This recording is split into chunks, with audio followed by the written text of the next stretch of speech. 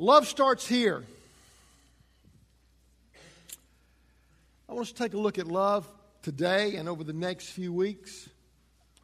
While I was on vacation, I was thinking about things I could share and what God wanted me to share with you as the people of God here at First Baptist Lindale. I want us to talk about how we love one another and what that really means and what should it look like. The others are going to talk about our country a little bit, probably in July, and then probably go and talk about prayer some and share about the need for prayer in our church the days ahead. So I want to talk about love starts here. We can never give love until we receive love first. Now, love's a word we throw around a lot. You know, man, we love a lot of stuff. You know, we say, man, I love this restaurant. Man, I love Krispy Kreme donuts. I mean, we kind of throw that out there. But that's not really what love's all about. The love that the Bible talks about and that God offers is greater than stuff that's self-gratifying or self-satisfying. It's actually self-sacrificial. And we can never give that kind of love until we receive love first. It's like that. 1 John 4:19 says this. John the Apostle is writing, and here's what he has to say in describing this verse. We can't love others. Here's what it says. John says, we love others, everyone around us, because he first loved us. What it says. Did you get that? Did you get that? We have the capacity, the ability, and the desire to love others because he first loved us. That's what it means. That's what it says. So simple, isn't it? Then why is it so hard?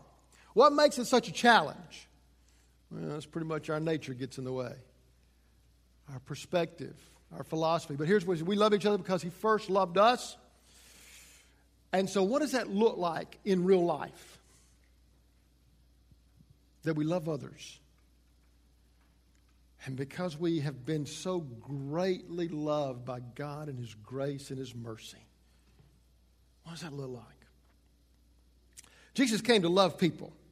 From the very rebellious people to the very religious people, he came to love. Jesus came to love the person who is lost, who is lonely, who is empty, who is hurt, even those who are invisible to society. Something incredible happens when he finds them.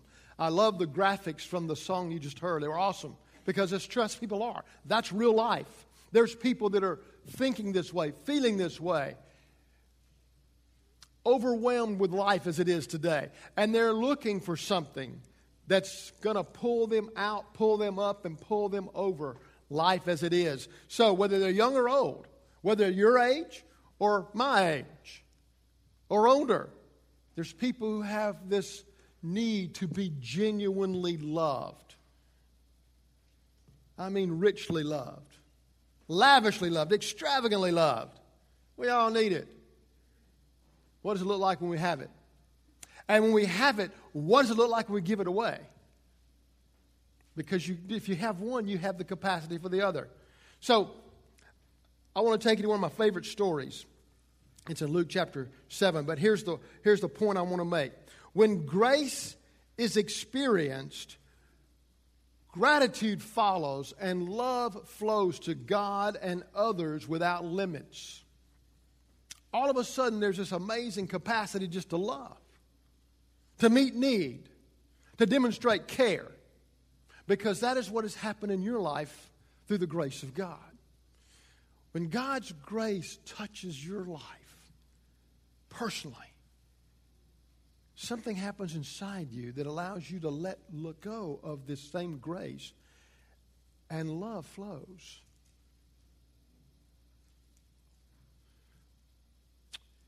Here's what Luke says. One of the Pharisees asked Jesus to have dinner with him. He's known as Simon.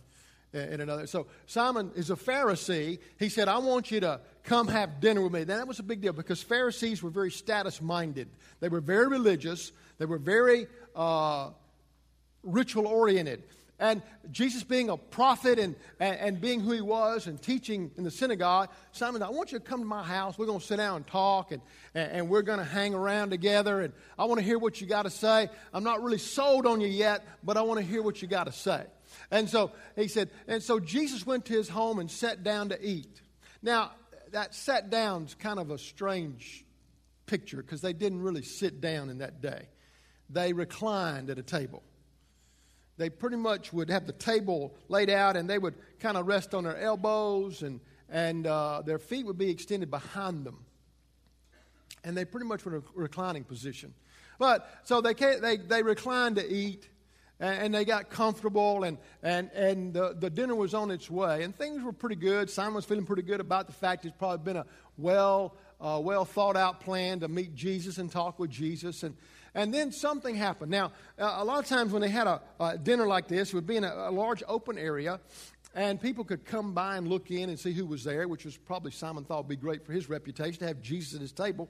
But anyway, something strange happened. When a certain immoral woman, and that's a pretty powerful word, and it's true. When a certain woman that basically, a specific person, a real person, who was awful, she had a bad reputation. She was a woman of the streets. She was a prostitute. She, on the social level, was on the bottom level. No one would respect her. No one would value her at all. She was just a piece of furniture. In this culture, you got to understand, men didn't even talk to women in public, let alone eat with them. And for this woman to enter into this place got everyone's attention. All of a sudden, Simon was somewhat embarrassed that she showed up while Jesus was at his table. She was immoral. Everybody knew of her, knew her reputation, and she was basically invisible to society. But this certain immoral woman from that city heard he was eating there. She'd heard about Jesus. She had heard the stories about how he had loved people, how he had healed people, how he had transformed lives. She had heard the stories. Perhaps she had seen from a distance some things he had done. And she didn't quite have the courage and didn't know how to react to him because of her condition, because of her life. And so finally, she heard he was meeting away from a crowd at a table with a Pharisee. And she mustered up enough courage to show up. She brought a beautiful alabaster jar filled with expensive perfume. The box of perfume would be about a year's wages. That's a lot in a person's life. For the year they had worked, and this is what represented a year's worth of labor and sweat and all the stuff that goes with it, she brought it. Then she knelt behind him at his feet. Remember, he's reclining. She came and knelt behind him at his feet, weeping. All of a sudden, she comes like out of nowhere. Everybody's eating. Everybody's having a good time. She shows up, and the room gets tense. And she begins to cry uncontrollably, and her tears fell on his feet. That means she's right over his feet. And she wiped them off with her hair. And she kept kissing his feet and putting perfume on them.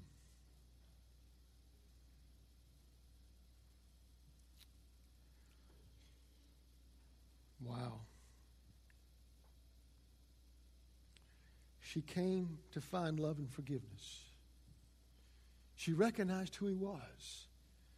She'd heard him talk and heard him share, and God in His grace allowed her to see Him for who He really was. He was the Savior of the world, but more importantly, the Savior for her life. He was the one who would make a difference in her existence and her future. And she came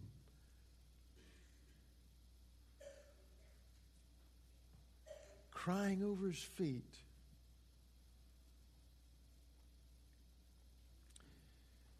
When she touched His feet, Jesus did not reject her, which normally should have happened. He should have turned around and said, "You get away from me. Get away from me, leave me alone. Do not touch me. Oh, don't touch me." Because that just wasn't supposed to happen. And Simon's always thinking, if he knew who she was, if he's really a prophet, man, he would know that she is bad news. She's a horrible person. She should never be touching him. Why is he letting her touch him? But she touched him. And he didn't reject her. He did not embarrass her by saying, "What do you think you're doing, woman? Don't you know who I am?" Well, she did know who he was.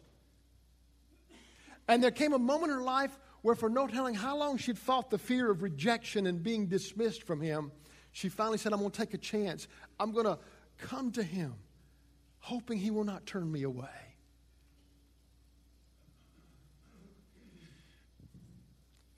And he loved her. How do you know that he loved her, Pastor? Because he didn't reject her. He did not embarrass her. He did not humiliate her. He simply allowed her to touch him. It wasn't a sexual touch or seductive touch. It was a sensitive touch of need. With personal abandonment, she entered a place she was not welcome and let her hair down without approval and washed his feet and poured perfume on them. She washed his feet with her tears. She was overwhelmed with emotion of who he was. And he now, can you imagine that first moment when she reached out and touched his feet? And I'm sure she was waiting to be dismissed. She was waiting to be told to leave. Simon is in shock. He don't know what to say. And Jesus didn't say anything at all to dismiss her. And I believe when the moment she touched his feet, she began crying. Because for the first time in her life, she was accepted as a person of worth and having value. And she just began to cry emotionally that she wasn't sent away. And then she dried his feet with her hair, which is humility.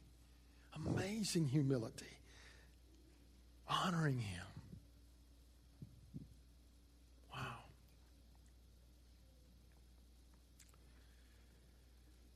She broke out the perfume and gratitude. And she changed the atmosphere of the room.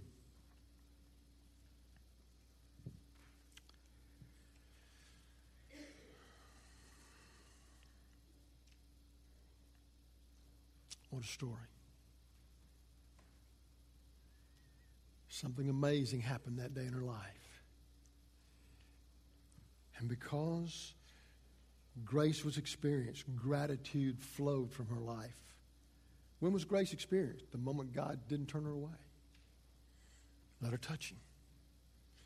And now she's so overwhelmed with adoration. She's just loving washing his feet and loving sitting at his feet and loving pouring perfume that represented a year's wages on her feet.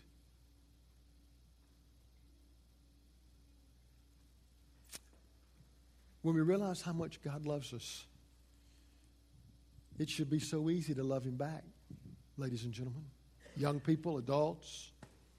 It should be the reason we came here today, hopefully, was to adore him. Maybe for some of you to find him. But the reason we came through those doors was hopefully to adore him. Because he has loved us greatly. His grace has been incredible in our lives. Like none other. And because we've experienced that, there's something inside us that wants to show grace to others and love others without limit and say, I care about you. I want to see something happen in your life. I love you because I've been loved. And I know what it's like. Too many times we're tempted to be like Simon. Simon had a problem.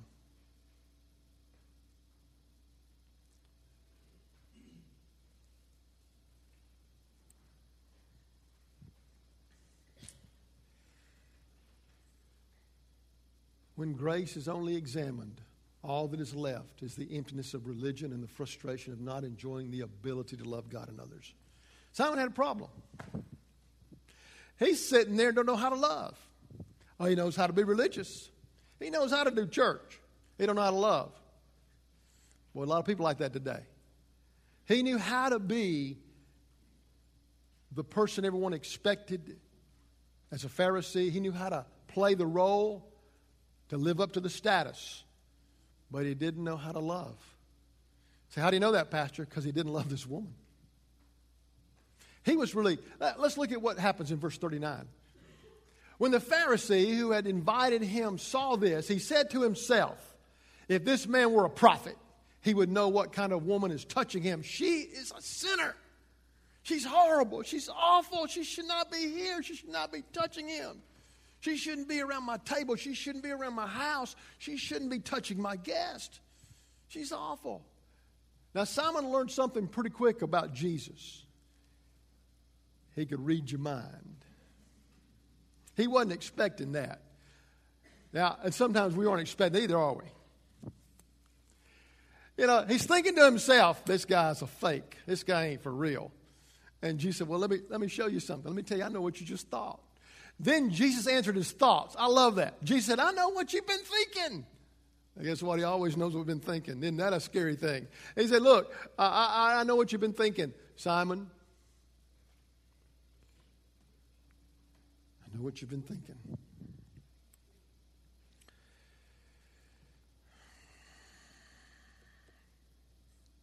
Go ahead, teacher, Simon replied. Then Jesus told him his story. A man loaned money to two people, 500 pieces of silver to one and 50 pieces to another. Now, we understand the difference. That's a lot of difference. 500 is far greater than 50, right? That's a big difference. But neither of them could repay him. So he kindly, meaning graciously, forgave them both, canceling their debts. Who do you suppose loved him more after that? Who loved, okay, Simon, IQ quiz here. Who loved more? Well, that's an easy answer. The one who was forgiven the most. The one who was forgiven of the 500 debt. Because that's a lot more debt than 50. You get 50, you go, I appreciate you doing that. That's great, man. I thank you for that. And we'd probably go on life and not worry about it. But 500's huge. You go, look, man, that's so awesome. What can man, thank you. I'll always be in your debt. What can I ever do for you? You own me because you forgave me. And that's the thing he said. So which one really loved him more after that? It's an interesting question, isn't it?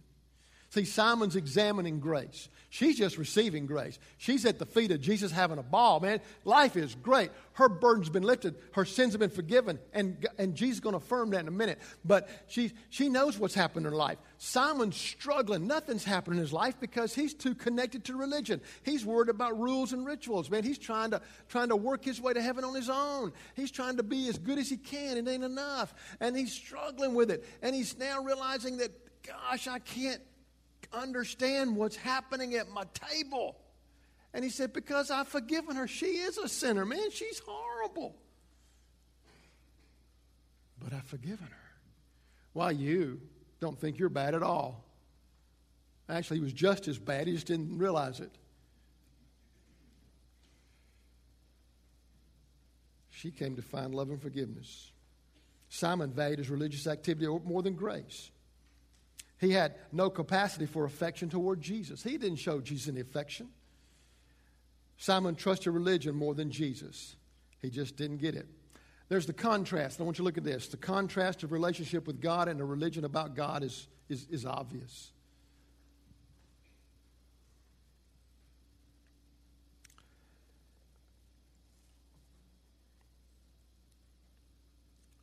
Here's what Jesus says. He sums it up so well. He shows a contrast of what it's like to be a person of grace and a person who's not of grace. Verse 44 of Luke 6. Then he turned to the woman and said to Simon, look at this woman kneeling here. When I entered your home, you didn't offer me water to wash the dust off my feet, which was a common courtesy he didn't show to Christ. But she has washed them with her tears and wiped them with her hair. You didn't greet me with a kiss, which would be a sign of affection and value. But from the time I first came in, she has not stopped kissing my feet. You neglected the courtesy of olive oil to anoint my head, but she has anointed my feet with rare perfume. I tell you, her sins, and they are many. I know her sins. Guess what? He knows your sins too. He knows mine. He knows our sin. I know there are many have been forgiven. Have been forgiven in the verb tense means I have forgiven her past, and it is all the way good into her present existence. Every day in the presence, she's going to know forgiveness. I've been forgiven, so she has shown me much love.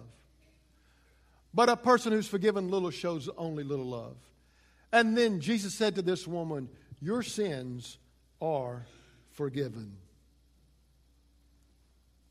Wow.